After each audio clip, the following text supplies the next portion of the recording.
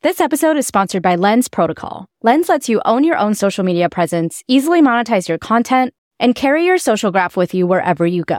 That means you, the creator, can focus on creating without ever having to worry about losing access to your account or having to build a new following again. Lens also lets you engage more closely with your fans, directly monetize your work, and if you're a dev, easily spin up a new app with Lens's full suite of developer tools. Lens Protocol is the social layer of Web3. Join the waitlist at waitlist.lens.xyz for the last social media handle you'll ever need.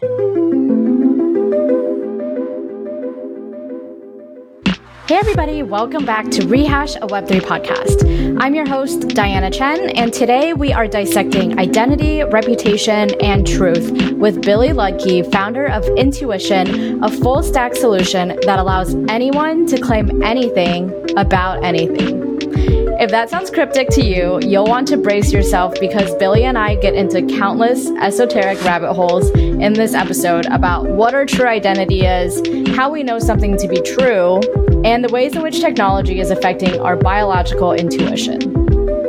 Billy has been in the crypto space for over 10 years and has been working on various decentralized identity projects throughout his time as one of the earliest employees at Consensus and later on a founder of Uport, which was one of the earliest projects in Web3 focused on decentralized identity.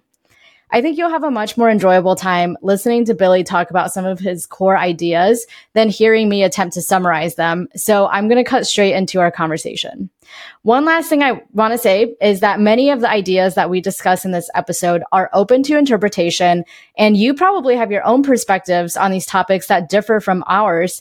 And I would love it if you joined our Discord or hit us up on Twitter at RehashWeb3 and shared your thoughts with us. I thoroughly enjoyed discussing these topics with Billy, and I would love to continue the conversation with you as well. Also, please leave us a rating and a review in Apple Podcasts if you enjoyed this episode, and share it with your friends and family who you think might enjoy it as well. Billy was nominated by Floppy Abe and voted onto the podcast by Niche, LDF, Reka, Karsten, Meg, Floppy Abe, Anonymous, and me, Diana Chen. So without further ado, here's my conversation with Billy.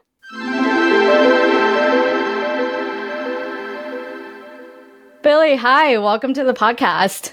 Thank you for having me, and thank you to the community for also having me. Of course. Thanks to Floppy Abe. Shout out. Thanks. Sick handle and sick memes from the guy. The best handle.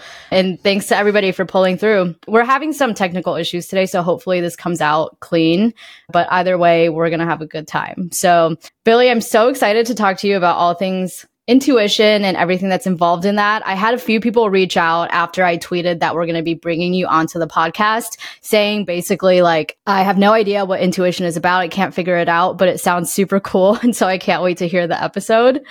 So I think the general gist of it is like, it has something to do with identity and reputation and building truth graphs or something to that effect. Am I at least on the right track?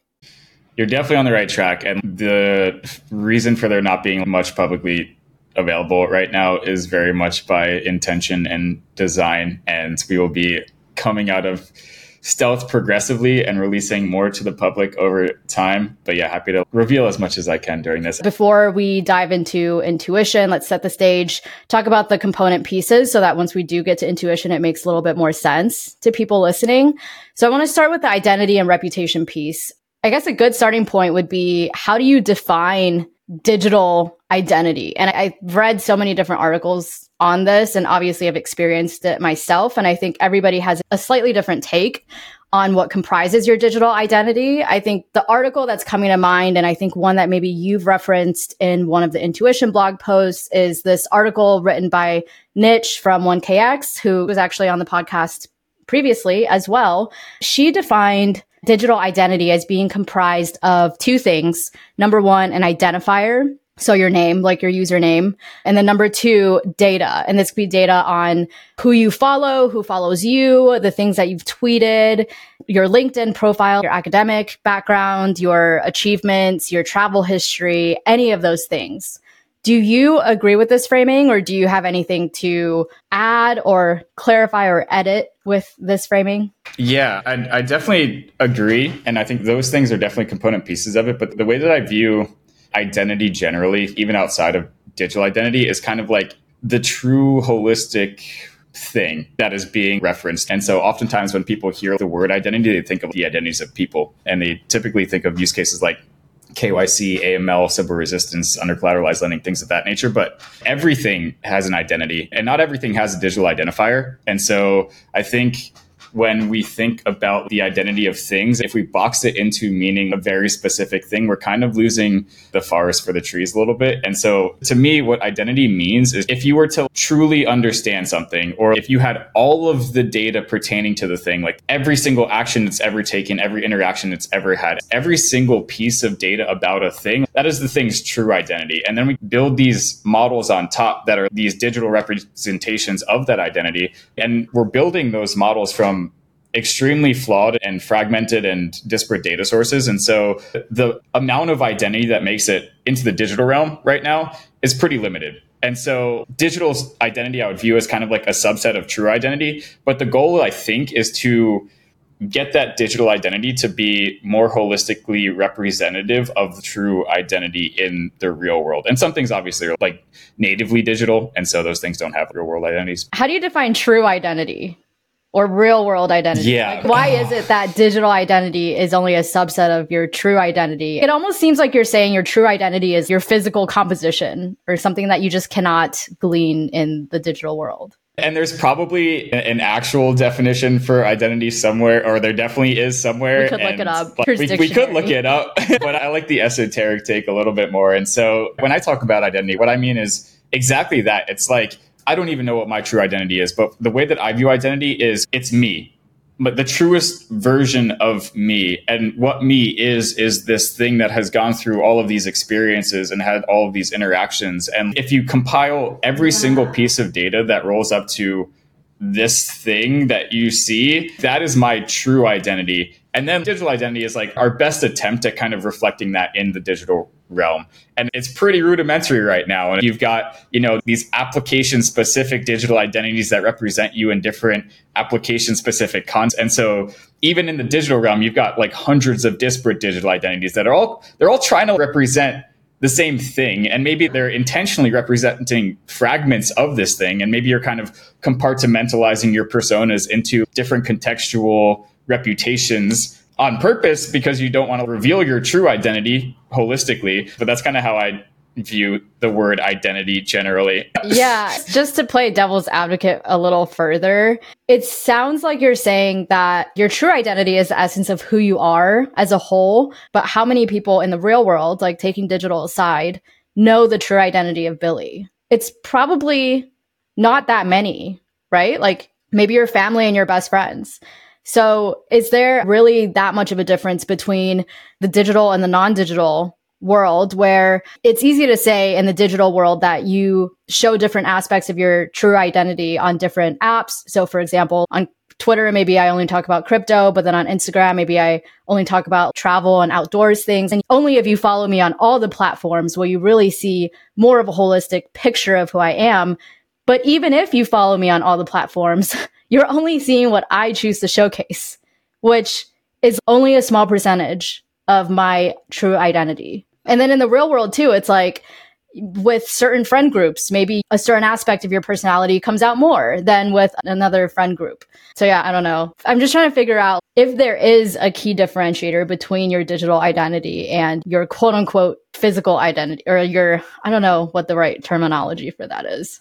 I don't even think our family and our best friends know our true identity. I think maybe we don't even know our true identity. I don't know if there's any single thing that actually knows our true identity except maybe like the universe, which we can go forever down that esoteric rabbit hole. And so I think that we can use technology to uncover what the true identity of us and other things are. It's not just about capturing what is present in the physical world in the digital realm. It's about also using the digital realm to help us better understand ourselves and better understand our own identities. I think also touching on reputation will help us box things into some sort of grouping so that we can talk about them a little bit better. I view identity, probably wrongly, but this is my view of it. I view identity as the true nature of the thing. And then I view reputation as the way that other people view the thing. And so it's like the way that I view you is your reputation. And I think that reputation is very relative and it's very contextual. And so your reputation to me is totally different than the reputation of you in the eyes of your family or your best friends. And it's totally different in maybe the context of Web3 than in, I don't know what else you're interested in, but like maybe you're not so interested in sports. And so even though you might be a voice of reason in Web3, maybe people shouldn't take your opinion with respect to sports. Definitely not. And so I don't know. This is just my framing for the two words. And we probably need many more words to describe all of these concepts. And I would love to create some new words using intuition. And that's another rabbit hole. But like, I view identity as the true nature of the thing. And then I view reputation as the framing of the thing as viewed from other people's perspectives or other things' perspectives even. I think I would agree with that framing. So zooming out a little bit and not just dissecting the semantics of identity, reputation, all those things. I know you've been working in this identity and reputation space for the last decade or more. You were one of the early people at Consensus, and then subsequently you were at Uport, which was one of the earliest, if not the earliest, projects that really looked at decentralized identifiers and really focused on identity in the Web3 space. I'm curious, big picture, what are some of the key learnings or takeaways that you've gleaned over the last decade plus of working on identity and reputation in the Web3 space? I think there's two very big learnings that I learned over the years. The first one is why I think talking about identity in this very esoteric way is actually really important. And I think it's the first learning is that many people have boxed identity into meaning a specific thing. And to some people, it means Sybil resistance. And they think that like WorldCoin is the answer to identity. And it's like, okay, that's a piece of the puzzle. And so I think that we just need to think about the picture way more broadly, because true identity and reputation is kind of relevant for every single application. It's relevant for every single use case. And when people box it into meaning something like a subset of what it truly means, then you can only apply that technology to a very limited subset of applications and use cases. So the first thing I discovered is people just like thinking very narrowly about the concept of identity. And then the second thing that I learned is it's very hard to focus on high criticality stuff first and highly political and highly sensitive stuff first, which is what we were doing and what many people continue to do. And so back in 2017, for instance, at Uport, we partnered with the city of Zug in Switzerland, and we were issuing their passports as verifiable credentials on Uport. So we had the technology to do this stuff back then. But the problem was you approach any other governmental agency and you say, hey, can you accept this verifiable credential on Uport to authenticate this person into their platform? Like, what are all of those words that you just said? What is a verifiable credential? What is Uport? What is Ethereum? We have no idea what you're saying. Like, we need the physical document. And so focusing on these very highly sensitive, very highly political use cases, it requires a lot of just banging your head against the wall, and it requires a lot of standards committees and getting trapped in standards hell and trying to fight these political battles when we could just be starting with the low sensitivity, low criticality stuff first and getting people to want to claim things about things in a more fun or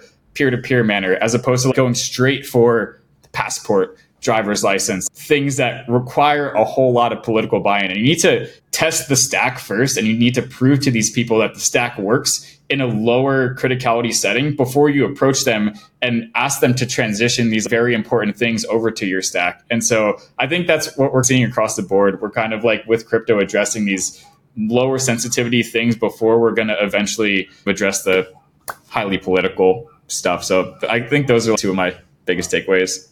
What are some low sensitivity things you would attest to right now, if I ask you? Oh, man, so much. And just to break down the word attestation, it's just a statement about a thing. And everything's a statement about a thing. When you hit a like on Twitter, that's an attestation that you like the tweet. When you hit 5 stars on Yelp, every action you take in the digital realm can be an attestation. It's really just signing a message with your private key that is about some other thing. And so that's how I view the word attestation. What I would love to attest to right now is where intuition came from. And I would love to attest to things about things in Web3, because right now I don't really have a good public tool for keeping track of all of my Web3 stuff.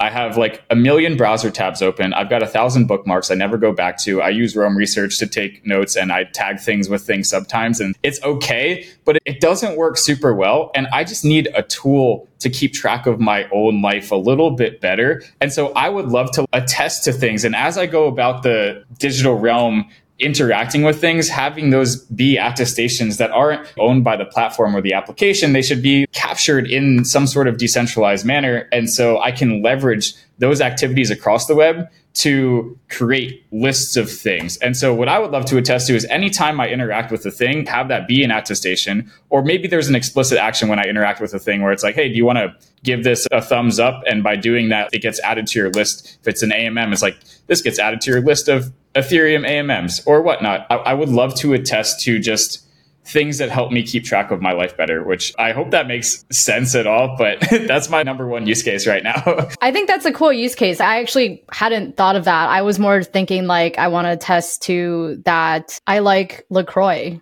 because I'm drinking that right now. I was thinking more in terms of statements like that. And I was thinking that in the Web3 space right now, where I think our opinions about things change over time. I'm sure you've maybe tweeted something from 10 years ago about crypto that you no longer agree with, maybe. Or maybe you tweeted a prediction that ended up being not true. Or maybe you tweeted a prediction that ended up being exactly true. And you want to gloat about that and show people that what you tweeted in 2015 is now true in 2023. And so people should listen to what you have to say. I guess that kind of leads me to thinking about objective or subjective truths. And so you've thrown out this word true a lot, like true identity, true whatever. And of course, truth is kind of a complicated topic in our world today with all the fake news that's run rampant and all the citizen journalism that is everywhere on every social app. It can be sometimes hard to decipher what truth is. When you see a headline, you're not sure whether to believe that or not. You have to check the source. Sometimes you see a meme or somebody tweets something sarcastically and maybe you don't know them and you don't know the context behind that and you take that as true. This comes up every day, I think, in our lives for anybody who's online.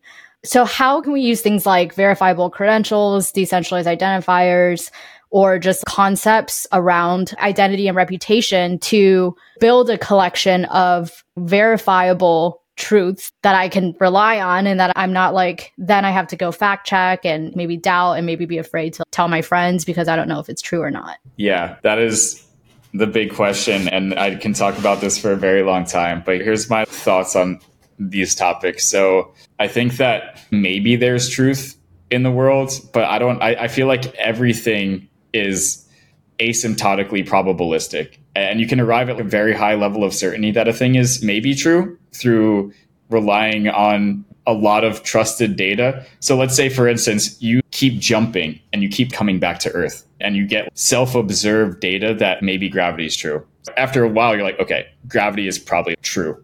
But like everything in the world, you arrive at the fact of whether or not it's true by just analyzing data points. Even it's like, okay, you go to Wikipedia. Is this true? Well, it's on Wikipedia and there's probably a good approval process for data making its way onto Wikipedia. So I'm going to trust the editors of Wikipedia that this thing is true. And so I think we just need to zoom out a little bit and understand that it's very hard in most cases to have truth. And I think it's all social consensus at the end of the day. And there's a whole lot of biases baked into even the most objective things in the world. And it's hard to zoom out all the way and recognize those biases. And I think that what this technology enables is it allows everyone to have a voice. And the vision that I think we have with intuition is let's just get everyone claiming things about things. Let's see what everyone's saying. And then you decide who to trust. So instead of the current mode of existence that we're locked into right now, wherein it's efficient. And so there's a little bit of UX friction that gets introduced here, but it's like, I go to Wikipedia and that is my source of truth. But that is like one truth. And maybe I would love to see what people have said in the past or what the reputation of the people editing that information on Wikipedia are. And I can arrive at my own truth based on who I trust and my connections to people who have connections to those editors. And so the future that I'd love to see is instead of there being a truth, there being many relative subjective truths of the world. And you can choose your own interpretation of things based on the people you decide to trust. And so you don't get locked into these echo chambers. You don't get locked into a singular mode of trust. And when you have a singular mode of trust, it kind of opens you up to this vulnerability of whoever is that voice determines what the truth is. And so instead of any single party determining what the truth is, I think that everyone should be able to state what they think the truth is. And then you can interpret that data in any way that you want. And the way that you will probably interpret it is by leveraging something like a trust graph to weight the data based on the things that you trust, claiming things about different things. Man, I keep going down these rabbit holes, but I'll pause there. Does that make any sense? It does. I do have a question, which is, maybe we're jumping ahead a little bit, but like the way that you guys have been building intuition, how do you think about what that interface looks like? If I read an article that says gravity is real, and I'm not sure if it is or not, and I think maybe it is because I've done this jumping exercise and I keep landing back on the ground. But I'm not sure because I'm not a scientist. I've never collected any other data points or anything. I've never watched basketball before in my life. So I see this and then I see that Billy is the person that wrote Gravity is Real. I'm wondering what happens next. Do I click on your name and I see that you're a physicist with a degree from Stanford that has done X, Y, and Z research? How deep into this rabbit hole do we end up going? And I'm just wondering how this user interface looks for an average user that doesn't want to become a deep researcher in something. Totally. And what I think the user experience looks like is exactly what it looks like now, except you have the option to toggle to different models. And so in the context of, let's say, I'm going to equip this model that analyzes the data, maybe the way that it's presently analyzed. And maybe I don't create that model myself. Maybe I rely on someone else to create that model for me. And then I can just equip it for the context of science. And if same thing for any different context, you can equip different models to analyze different sets of data in different contexts so that at least you have the freedom of choice. And maybe there's only one model to choose from. That's the present model that we're locked into right now, where there's one default model you can't choose. And maybe if no one takes the effort to create a second model, then the user experience looks exactly the same as it does now. But at least there's the opportunity for other people to analyze the data in different ways and for you to recognize that you're seeing the data through someone's filtered lens. At the end of the day, that's what you're doing anytime you interact with anything in the digital realm, is you're seeing the world through some lens. The lens is different depending on the platform that you're presently interacting with. But I think we need to abstract away the kind of the concept of the application and the lens that you're equipping to view the data on the application. So I don't think we need to introduce all of this friction where a person needs to click into a profile to see who is saying what. It's more like it'll happen programmatically, it'll happen automatically, and you'll be presented with the stuff you want to see. But at least you get to choose the lens that you're viewing the world through. What about for a more controversial topic?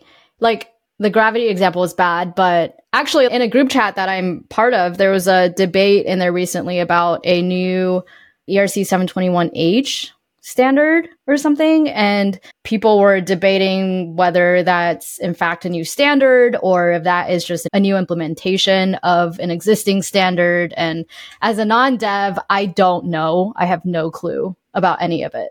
And so if I were to see a statement that says there's a new ERC 721H standard, what information would then be presented to me if I toggled that and chose to have more information about it?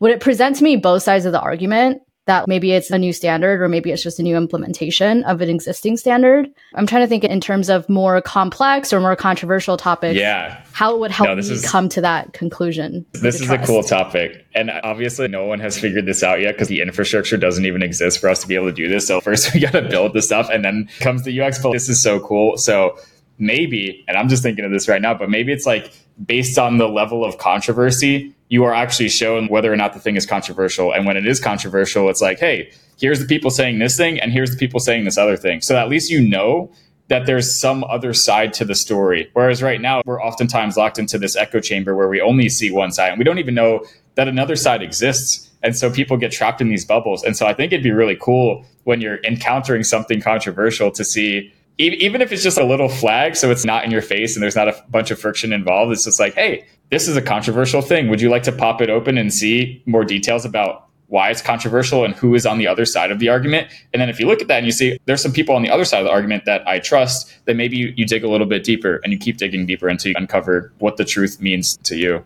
That makes sense. Another question, something that Floppy Abe wanted to know is, what are the limits of human intuition in the digital age? Oh, yeah. So the limits of human intuition, the whole reason, and this is a tribes rant that I oftentimes go on, the reason this whole thing is called intuition is because our biological wetware is limited. So when we live in these tribes of 150 people or less, which is Dunbar's number, right? Dunbar's, exactly. Okay. Yep. And so we had pretty good intuition because we had all of the data pertaining to the things that we were interacting with, because we were able to capture that data through personal experience, and then we were able to store it in our heads. There's probably a couple people that we spent every day with and grew up with. We had all of the data pertaining to them. So we had a more holistic view of what the identity of that thing is. And maybe there's a couple tools that we use, like a rock or a stick, and we use them to smash or build stuff. So not that many tools. So we had pretty good intuition when we interacted with them.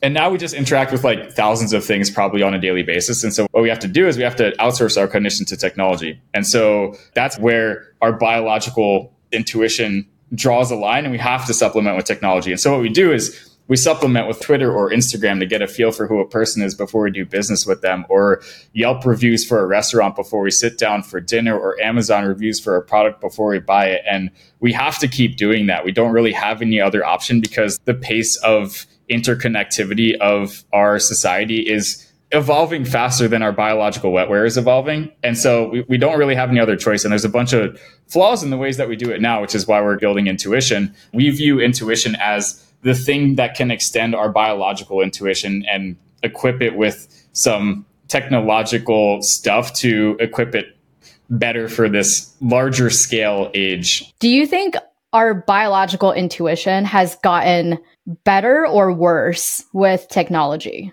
I think it's gotten worse. And maybe, I hope I don't regret that statement, but it seems like we're so dumbed down to things and not generally aware. And maybe we're more in tune with things happening in the digital realm, but in the physical realm, I think our intuition is fading to it depends on the person and their level of interactivity with the digital realm. And maybe they're a person who like solely exists in the physical realm. But yeah, I think it's getting worse. Yeah. I mean, I notice even when I'm out hiking or something, or when I'm completely disconnected because I'm in an area without cell reception, I'm so much more observant of my surroundings. Normally, like walking down the street, going from point A to point B, I'm not observing what's around me.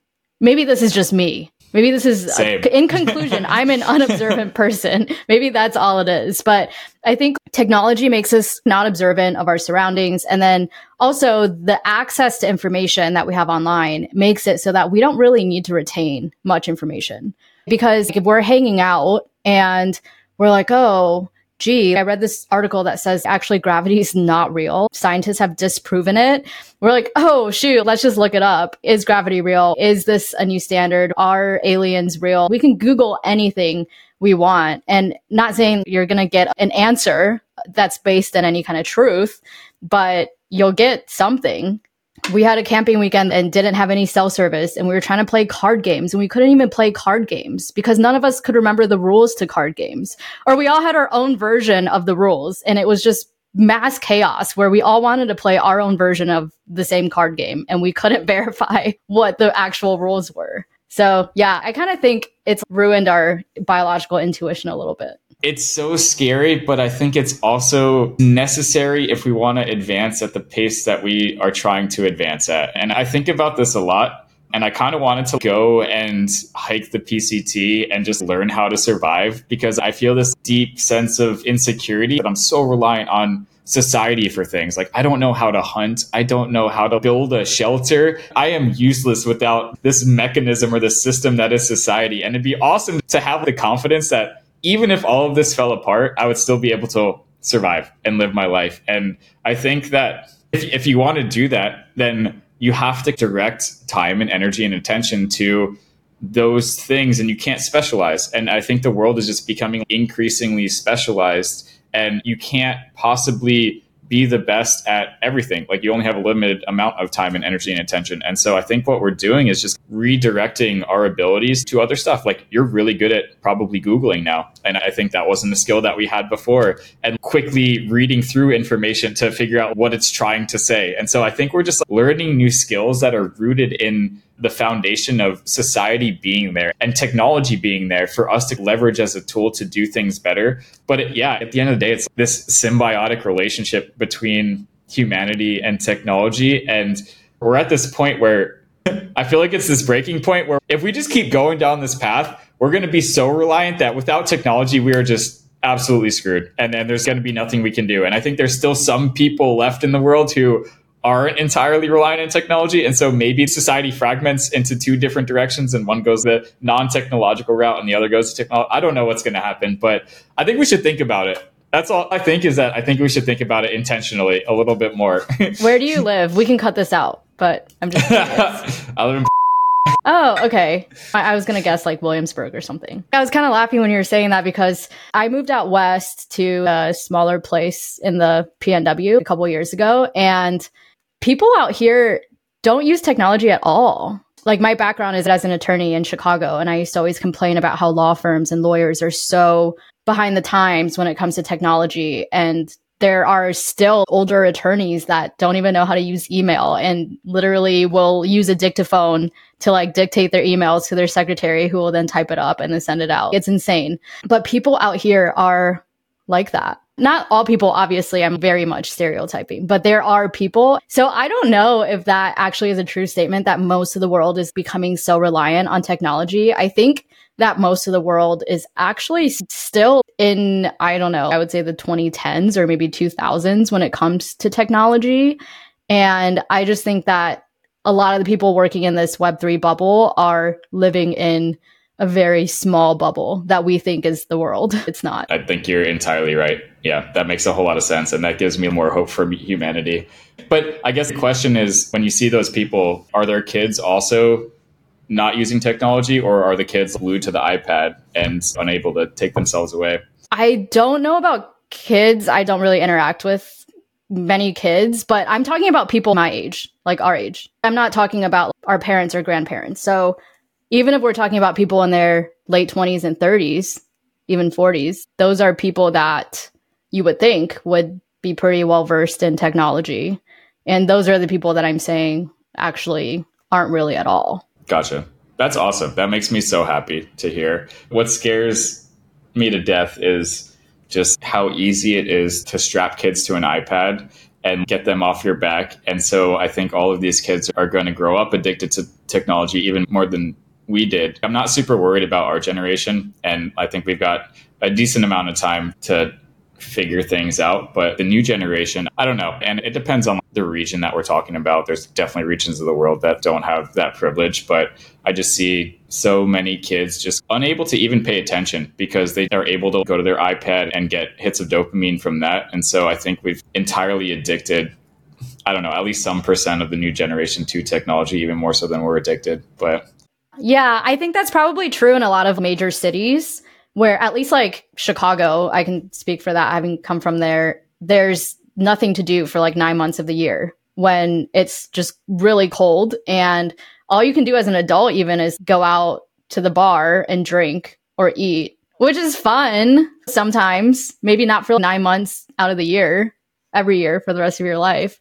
But it's like you can't even send them outside and be like, just go outside and play or go outside and do whatever. Whereas where I live now, I think there's much more of a culture of like every weekend, the family goes skiing or the family goes hiking. Like these are the family activities, not so much sitting at home with nothing to do. Because kids really only crave iPad time when they're bored. If you give them a better alternative that doesn't involve technology, I think they take it. I love the West Coast. Yeah. So going back to intuition real quick, I want to talk about the other side. So we've been talking about the consumer side. How do we consume information, know what's true, determine that, have the freedom of choice sort of thing. On the other side, you then need a sort of database of people to contribute knowledge to intuition. Right. So how do you incentivize people to share their knowledge? And then how do you also manage due diligence with that crowdsourced knowledge? Yeah. So I'll tackle the due diligence piece first, just because that's easier to get out of the way.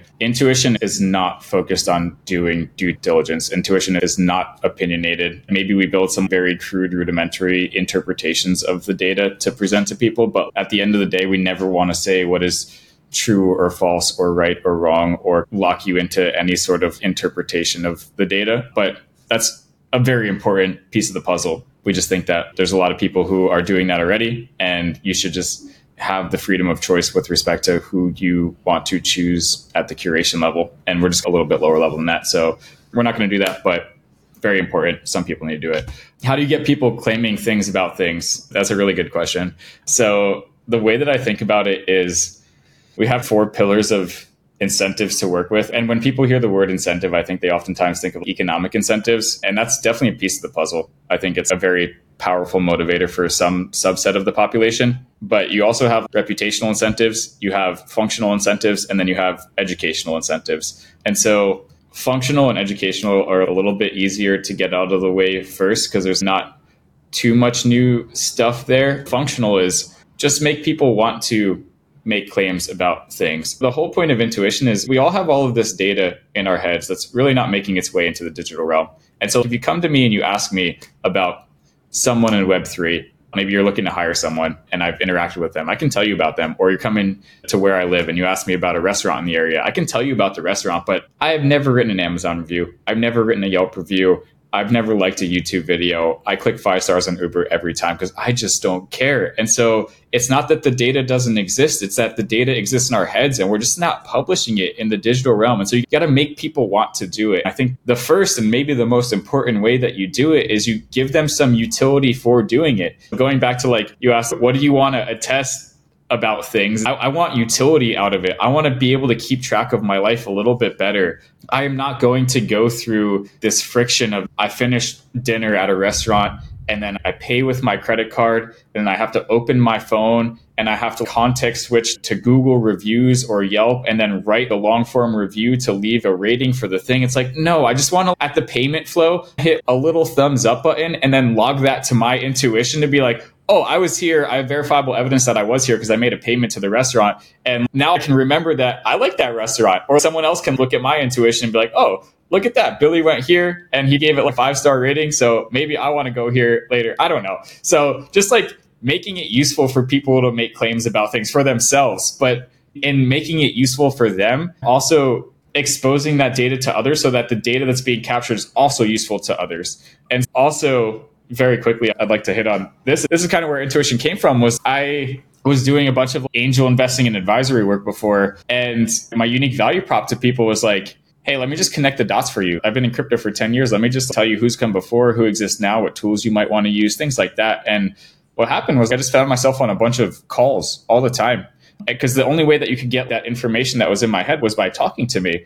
And so I was like, oh, well, let me just export my mind map of Web3 into software. So you can just go and discover it for yourselves instead of needing to talk to me. And there was real utility in that. But this knowledge graph that was being captured was being only curated by me and a couple other people that I onboarded. But then I was like, what if everyone could contribute to the knowledge graph? And then what if people were incentivized to add good data to the knowledge graph? That would be pretty interesting. And so I wanted to capture stuff in this knowledge graph because I needed a tool to organize my own life in Web3. It's like, oh, I'm bridging over to Avalanche. What's the AMM over there? It's not Uniswap and SushiSwap anymore. It's like Trader Joe and Pangolin Swap. It's like, I don't want to have to remember that. And like Rome Research, it's not the best interface for like clicking around and finding that. It's just, I don't have a good tool to keep track of it. And so I just ended up using this application to keep track of stuff for me. But in keeping track of it for me, it kept track of it for everyone else. So this functional pillar is just make it useful for people to make claims for themselves, but then also make that data available and useful to others. So that's pillar number 1. I'll pause. Any questions on that one?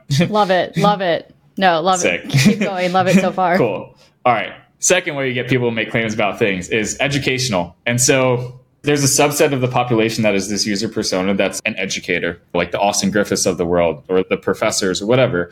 So those people will probably want to just attest to things to educate people generally. And it's also the curators. I think those people probably fall into the educational category. But I think we can get more people to be this educator persona if there's direct ties between the reputation and the education. And so what I mean by this is like, I have never written an Amazon review because when I write a review, it just gets lost in the sea of anonymous accounts. I don't have a friends list on Amazon. And so my friends will never see the review that I leave. It's just going to get lost in the sea of stuff. But imagine if your friends could see the reviews that you left. Maybe you would want to be an educator then. Maybe you would want to leave the review because instead of needing to message them in the group chat, be like, oh, I just bought this amazing thing you have to go and buy. You go to Amazon, you see all of the stuff that your friends are saying about things instead of 10,000 reviews from anonymous accounts, 90% of which are bots. And you have to kind of view these pillars as one system. If you view them all individually, they each kind of make sense. But when you view them holistically, it makes a whole lot of sense. And so the educational piece, it's like,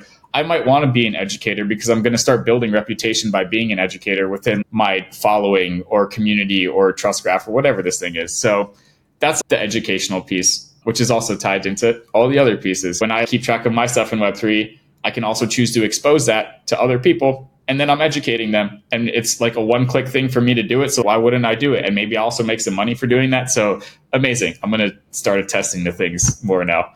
The reputational piece, also going back to the Amazon example, it's like, I don't leave reviews in Amazon or Yelp because I don't care about my Amazon reputation. I don't care about my Yelp reputation. I can still go to any restaurant I want. I can still buy whatever product I want, regardless of my reputation. I'm not a seller of products. So my reputation doesn't mean anything to me in the context of these platforms, and especially not outside of the context of the platforms, because I can't take my Amazon reputation and go get an Uber or rent an Airbnb. The data and the reputation, one, is stuck within these platforms, and then two, isn't even usable within those platforms, let alone outside of those platforms.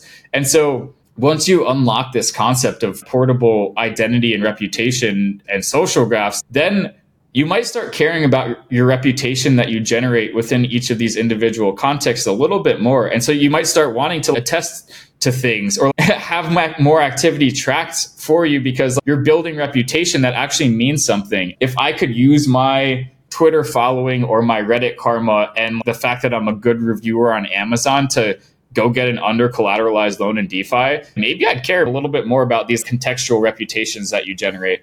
So that's kind of like, in my mind, the reputational piece.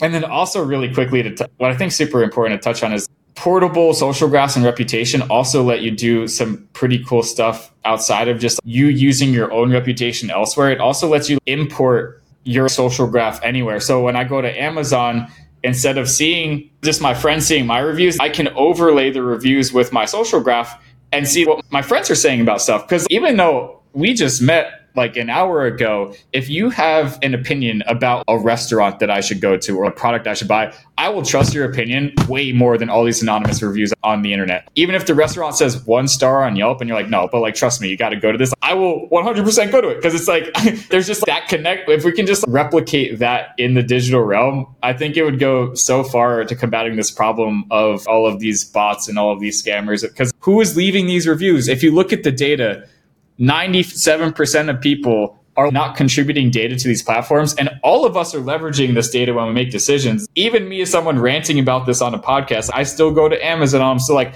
oh, 5-star review from 10,000 people. Of course, I'm going to buy this. Or like 5-star restaurant versus 3-star. Of course, I'm going to the 5-star restaurant.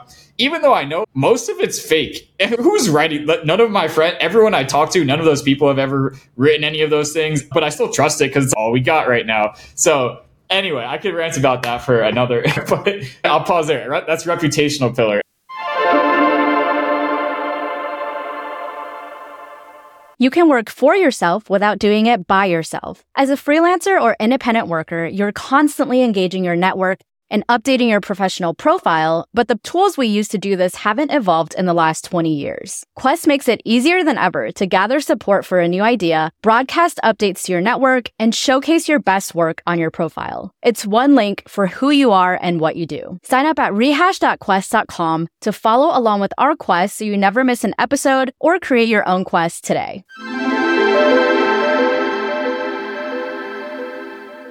It's so funny.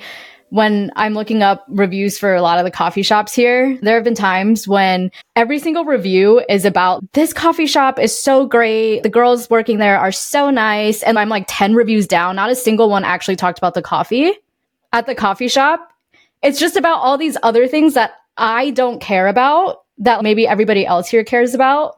But I just want good coffee. I want fast and efficient service, which none of the reviews mention any of these things. Or like, I love when I'm on all trails looking up a new trail and it's like a 1-star review on the trail. And the review just says, couldn't even find the trail. 1 star. You're like, okay, great. So that's why hilarious. This trail has 3 stars. Yeah. And that's the problem is we're only capturing data at the extremes. At the negative end of the extreme, you've got people who have had such a bad experience that they have gone out of their way to leave an extremely negative review.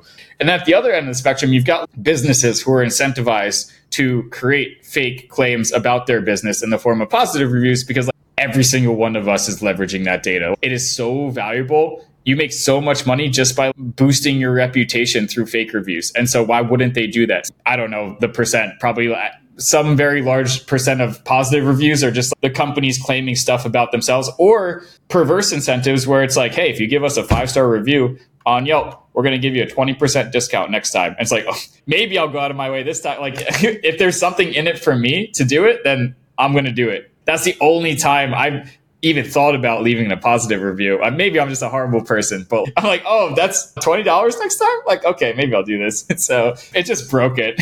Last question I wanted to ask about intuition. So first of all, just to clarify, intuition is a protocol layer, right? It is, but we view it as like there's the protocol, there's the middleware, and then there's like the applications, and we're building stuff at each of those layers. So yes, and other stuff. Okay, cool. So you're building the individual apps as well. But essentially, what people can do, what you're building is this knowledge graph or a trust graph. And any dev can come in and build an app. So, for example, if somebody has an idea to build a foodie app that's like Yelp, but instead of Yelp, when I go on this app, I only see reviews from my friends that have left reviews, or I can filter by my friends' reviews at the top first before I see other random people's reviews or something like that. Or somebody could come in and build any other kind of reputation and identity app, like social apps as well, or anything like that, job networking apps, anything that utilizes this knowledge graph that you guys are building. Yeah, correct. Okay. Do you have any apps you want to see built out right away or that you think would be the coolest apps to have? Yeah. So the coolest apps are, I think, the ones that we're trying to build ourselves. But I think what I'd love for more people to focus on, and we're trying to do some things with other people in this vein, is I'll lump it into this very large basket of Web3 security. I think we have to solve this problem as an industry as soon as possible. And so if you're out there and you've made it this far, listening to me ramble for this long, please, we need more people focusing on this. The user experience of Web3 cannot remain what it is now for the next bull run. If we get 100 million people trying to find some parallel financial system, the user experience can't be, they come in, they don't know what's trustworthy, they don't know what's a scam, they immediately lose all their money. That is so bad because not only do they not have a really good experience, they have such a bad experience that it's so hard to get them back. It's easier to get people's attention a first time than it is to give them a horrible first impression and then win them back over a second time. And so I think maybe I'm most excited about just like general ability to interact with Web3 in a trustworthy way. And that's smart contract security / reputation. It's even just like project reputation where some people come in and maybe, for instance, your crypto friend is someone who loves Cardano or something like that. And then your only view of crypto is Cardano. And you just got trapped into the wrong echo chamber. You're new to Web3. You don't even know who to trust. And so you just end up falling into the wrong groups and you end up losing all your money to these scams. And so what I think would be really cool, and I think we need to solve immediately, is just allowing people, again, to equip different lenses. And so maybe I don't know much about Web3 and my trust graph isn't super strong. I don't have a strong friends graph, but I know that this one guy, Vitalik, people seem to really like, and he's really trusted. So I'm going to equip Vitalik's lens of the world. I'm going to see the world through his trust graph and based on Vitalik's social graph, it looks like these are the reputable projects. So it's just like reputation of things and trustworthiness of things and also security of things. Right now, like the user experiences, you got all these degen groups aping into all these things, and whether or not something's a rug or a scam is someone says in the group chat, hey, it's a rug. And what you have to do as a user is you have to scroll up in the group chat, be like, what have people been saying about this thing? But what I'd love to see is just like in MetaMask what my friend or the people I trust are saying about this thing. It's like my friend interacted with this thing and then he said, it's a rug. So I'm not going to confirm the transaction. I'm actually going to reject it and not lose all my money. I just think that there is so much to do on this front so that the user experience is not just not bad, it's pretty good. And people are like, wow, this is actually a viable alternative to what's going on elsewhere. Because right now, we are not there. People don't know. They have no idea what they're doing. They don't even know Uniswap exists. They have to somehow find oh my God, I can rant about this so much, but it's just like reputation also plays into just the general user experience. And how do you know to use MetaMask instead of some other bad wallet that doesn't take security as seriously? Or how do you know which bridge to use? How do you know who to trust, who is publishing the right RPC endpoint for a chain? I don't know. The user experience right now, just to hark on this really quickly, like typically what people do is they go to Coinbase and they maybe buy some ETH. And then they're like, now what? I want to like do stuff. What do I do now? All right, well, you got to install this thing called MetaMask. Okay, you go find MetaMask. You probably install the wrong MetaMask in the process, but let's say you find the right MetaMask to install. You install MetaMask. You're presented with, all right, store your seed phrase somewhere secure. You're like, all right, I already don't know what these words mean. What is seed phrase? Somewhere secure. All right, plain text on my desktop. Here we go. So you do that. And then you're like, all right, how do I get the money from the Coinbase to the MetaMask? And you're like, why aren't they connected? I thought it's supposed to be like, I have an Ethereum account. It's like, no, you got to paste this weird hexadecimal string in over here and then hope that you do it right. And you hope that something weird doesn't happen in the middle. And so then you get the ETH from your Coinbase to your Meta. So you get there. And you're just trying to buy your first NFT. It's over on Polygon. Also, if you've made it this far and nothing wrong has happened, like you're doing so great already. You're doing so great. Even though you've done nothing. Yep, 100%. And so the next step, you're like, okay, my NFT is over here. Somehow you figure out that it's like on this thing called Polygon. You're like, I don't know what Polygon means. And then you like, we're going Google straight to L2, huh? we're going. Yeah. And it's like, all right, now you have to add the Polygon RPC endpoint to me. You're like, what is, I don't know what any of this means. So you somehow figure out how to add the Polygon RPC endpoint. And then you're like, okay, I got to bridge the ETH from the ETH to the and you're like, what is a bridge? I don't know what this is. So you Google bridge and you probably get scammed in the process doing that. Cause like, I don't even know what bridge to use to bridge from one thing to another. So then you somehow find a trustworthy bridge to bridge from Ethereum mainnet to Polygon. And then you have to find the platform to buy the NFT on. You probably get scammed in the process. So anyway, moral of the story is the Web3 experience is entirely broken. And if we can just introduce identity and reputation along the way to give people a little bit more context when they're interacting with things or trying to discover things in the first place, or give them some level of certainty that what they're interacting with is something reputable or trustworthy, like that, it's a big piece of the puzzle and we have to solve it before a bunch of people pour in. So that's what I'm most excited to see. And so hopefully people build a lot of that stuff on top, and we'll probably do some ourselves too, because it's important. When do you foresee that being a reality? Because I mean, like, first things first, with MetaMask right now, when you go to sign a transaction, it's not even in English. Even if you know what you're doing, it's a bunch of gibberish. So how am I to know if I'm buying a real Azuki NFT or a scam one? That's the low-hanging fruit that we want to solve with intuition. Thankfully, MetaMask has MetaMask snaps, and they're pretty dope. And so you don't have to get MetaMask buy-in to build cool arbitrary functionality on top of MetaMask. So we'll have the intuition step, and we'll just show you what people are saying about the thing you're interacting with. And so ideal user experience, instead of just seeing a bunch of gibberish, you see what your intuition is saying about the thing you're interacting with. And it's like, oh, my intuition is saying that these people that I trust have interacted with this thing before. Maybe they've made a claim about it and are saying that it's secure or trustworthy or the officially verified contract that you're supposed to be in.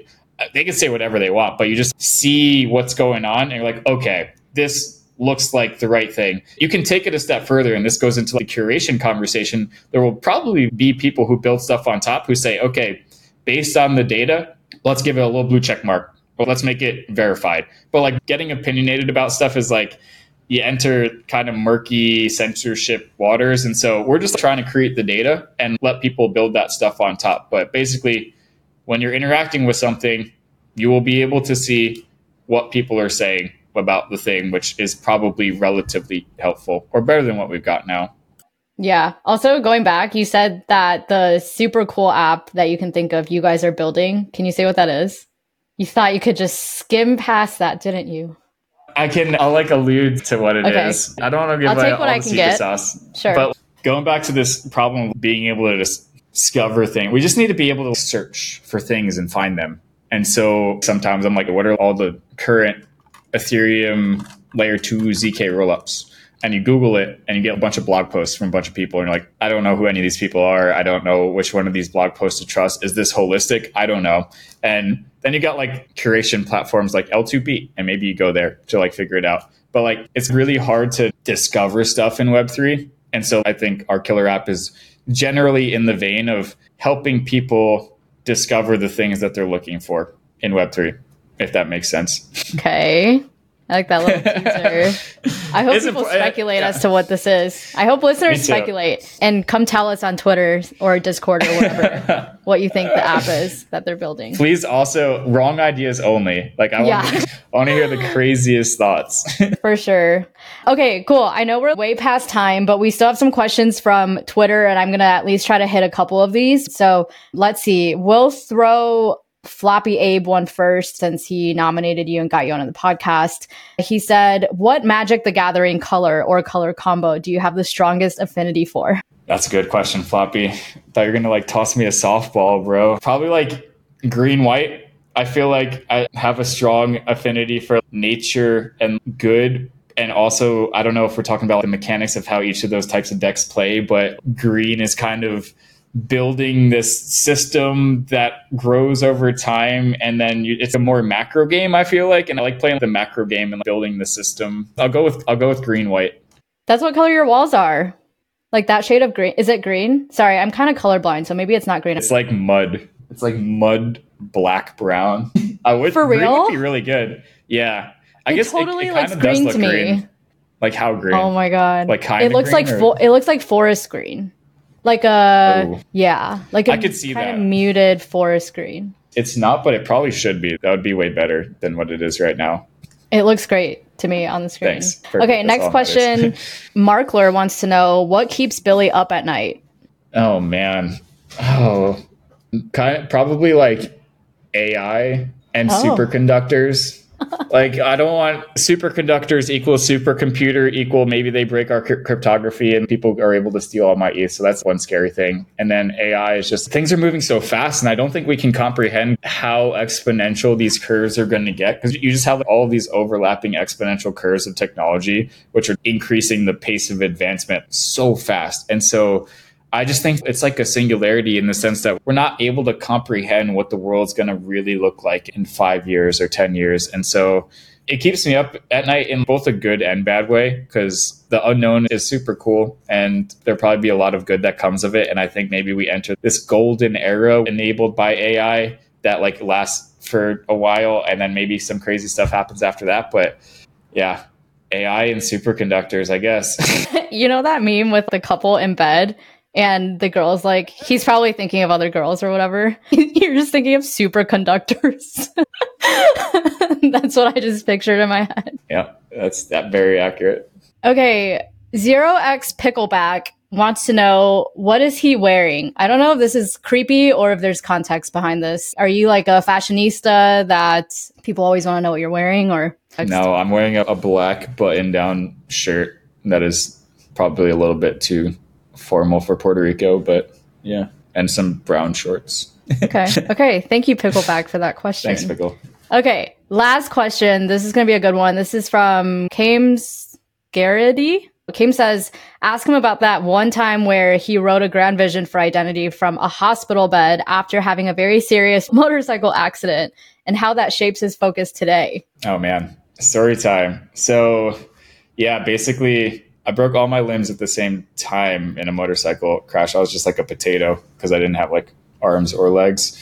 And so it was hard to do anything, but I could do speech to text. And so I wrote this white paper for this thing called Rapid, from speech to text mostly. And at some point I got ability to type a little bit. So it transitioned over to being able to type. But that is how the birth of that thing formed. But basically the whole idea behind this thing called Rapid. It was when I was still at Consensus, and it was when Consensus had grown pretty large, pretty fast. And so there was at times more people than work to do, especially within the consulting practice when people were waiting for enterprise projects to land. And these people wanted to build, they wanted to do cool stuff, but they weren't being fed cool stuff to do.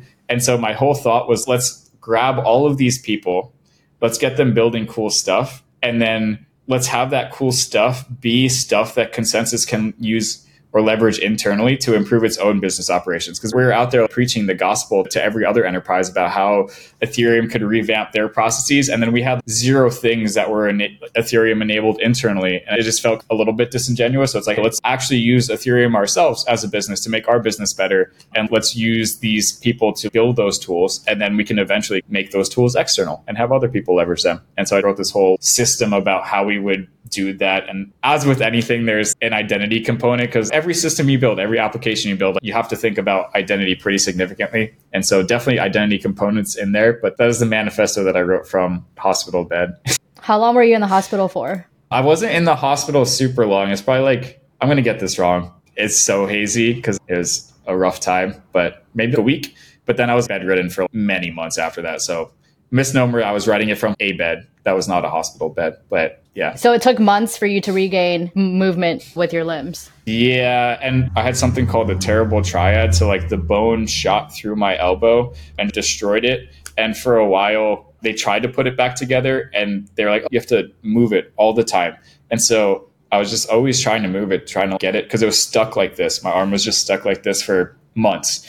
And I was like, guys, I'm not making any progress here. It really hurts. And then I went to a different doctor and they're like, you can't actually move it. The bones are just misaligned. And so every time you've been trying to move it, you've just been destroying your cartilage, and we have to actually remove that bone and give you a fake one. And so they had to replace my radial head is what it's called. And so how did you get in your motorcycle accident? Oh, it's totally like my fault. I was riding kind of like a more street motorcycle on this dirt trail and went a little bit too fast around a turn and it slid out. And then I don't know how it was so bad, but I guess I'd hit a bunch of rocks and bounced on some stuff and motorcycle landed on me a little bit. So yeah, the result of that was probably like the worst. I guess it can always be worse, but that's pretty bad. I know what you're saying. Yeah. Do you still ride a motorcycle? No. Have you since that? I tried a couple of times and I was so scared and so hesitant. Like every turn, I'm like, oh my God, it was so scary that I just had to give it up. It wasn't even fun anymore. That's fair. I think most people would be the same way, probably. So the last part of Kames's question, how does that shape your focus today? Has that changed your outlook on life? It has. And things fade so fast, it's so hard. You have these huge life-changing things and you're just like, wow, I have to savor my health so much. I have to live life to the fullest every single day. And you have that for a while. And I think depending on the severity of the thing, you have it for an increasing amount of time. But over time, it just kind of fades. And I think you have to intentionally give it energy and intentionally remember it and have gratitude, or else it just kind of fades. And maybe this is oversharing or TMI, but it's just like it fades after a while. It hasn't been that long. It's been maybe 4 years or so. But I feel like it's faded and I need to give it more attention and intentionality, just to the fact that it's so nice to be able to walk and do the things that you want to do and type on my computer, even that you take for granted every day. And so, man, it definitely shaped me. The way that it shaped me, I think, is incomprehensible. The way that it actively shapes me every day, I think, has lost its luster, and I need to remember and I need to have that gratitude more often, intentionally. I mean, I think you're doing great, whatever way you're internalizing or externalizing all of that. But I think it's great that you've made it a worthwhile, I want to call it a worthwhile experience.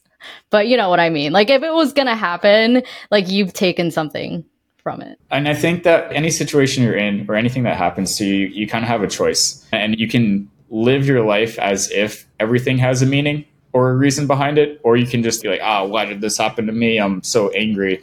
And so I think everything has a reason if you choose for it to have a reason, because you make the reason. So yeah, I don't know. I feel like I just try to approach life that way. There's so many bad things that happen all the time. And it's just like, well, I'm going to make a reason for that. Maybe there isn't a reason, but as long as I believe there is and I turn this into something positive, then yeah, that's all you can do.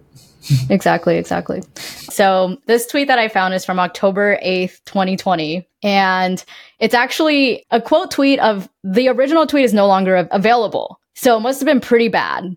And I'm wondering if you still remember what the original tweet said. So this is, your quote says, "Do we have a term/phrase yet for people who got lucky and got into Bitcoin early, thus making them a few dollars and consequently making them believe they're geniuses, but who are in actuality clueless idiots? Taking suggestions below." Oh man, what's this guy's name? I'm going to say Jimmy Song. It was probably in reference to something that, I don't know.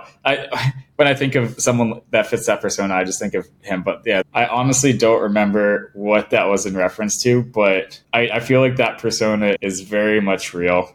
And man, all credit due for being early, and nothing against anyone who doesn't live. You can live life whatever way you want, but the way that I choose to live life is just continuously learning. And it just feels like in Bitcoin land, there's not too much going on. There's Lightning Network, and it's probably pretty nice because you just don't have to learn anything new. Every day you wake up, you're like, oh, orange coin, good. Is the number up? Number up, good. Number down, bad.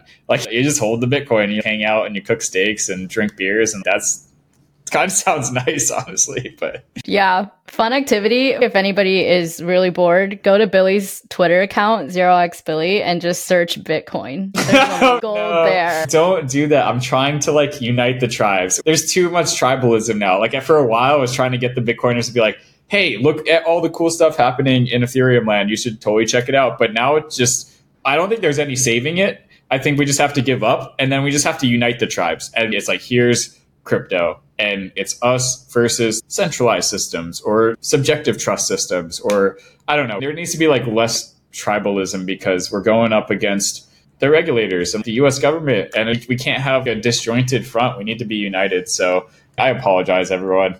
Yes, you should totally look at what's going on in Ethereum if you haven't yet. But if you refuse to, that's fine. Or if you just can't understand it, that's fine too. It's okay. Let's just fight this battle together. We're all on the same side. Don't worry. I can guarantee you there are 0 Bitcoiners listening to my podcast. Okay. Guaranteed. Good. So maybe one day though. Good. This is for probably forever. This is recorded. Yeah. And actually it's going to be on chain, so it will be forever. Oh no. Because we meant each episode as a podcast NFT.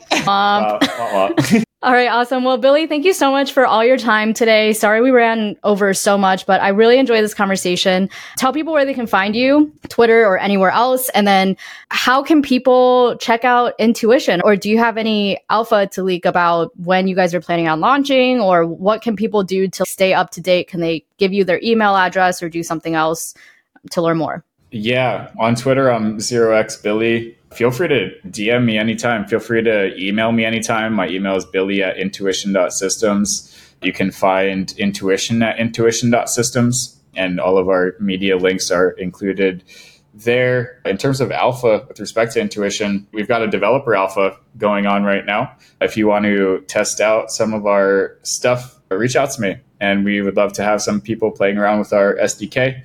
And then just one thing that I do want to point out, I think we're going to try to create this Intuition community. What we wanted to grow into is a place where people can discuss some of these more esoteric topics that we touched on today. So the concepts of identity and reputation and trust graphs and knowledge graphs and social graphs, all of this stuff. I don't know of a singular forum where most of that activity is happening. And so we really want to create that forum because everyone has a different view of all of these concepts. I think some people have very compartmentalized views when they think of identity. And we just kind of want to expand people's thinking. We want to give people an outlet to share their experiences, share their thoughts, things like that. And so the Intuition community, will be eventually probably centered around the tech that we're building. But in the meantime, I think we have the opportunity to create this space for people to hopefully talk about some of these topics if they're interested in them. So stay up to date. Follow us on Twitter. Look for announcements. We announce everything in Discord and pretty much on Twitter. So that'll be coming soon, and would really appreciate if people just came and shared their thoughts, shared their opinions, and just kind of riffed with us, because that's what we need more of right now, I think. More dialogue, more conversation, more nuanced takes. We'll link all of that in the show notes to make it easy for people to find. Thank you again so much, Billy. Thank you, everybody, for tuning in. And we'll be back again next Thursday with another episode of Rehash. This is awesome. Thank you so much. Thank you for tuning in to this episode of Rehash. Rehash is hosted, produced, and edited by me, Diana Chen. and sponsored by Lens, LivePeer, Quest, and Lore. Rehash is also supported by our community of NFT holders who curate our guest lineup each season. To get involved, head over to our website at rehashweb3.xyz and collect this episode as an NFT. Anyone who collects an episode becomes part of the Rehash community and will be able to nominate guests for future seasons. To learn more about how to become a guest on the podcast, go to rehashweb3.xyz/podcast. And to learn more about sponsoring the podcast, go to rehashweb3.xyz/sponsor. Finally, be sure to follow us on Twitter, Instagram, and TikTok at rehashweb3 or on Lens at rehash.lens. And don't forget to rate, review, and subscribe on Apple Podcasts, Spotify, or wherever you get your podcasts.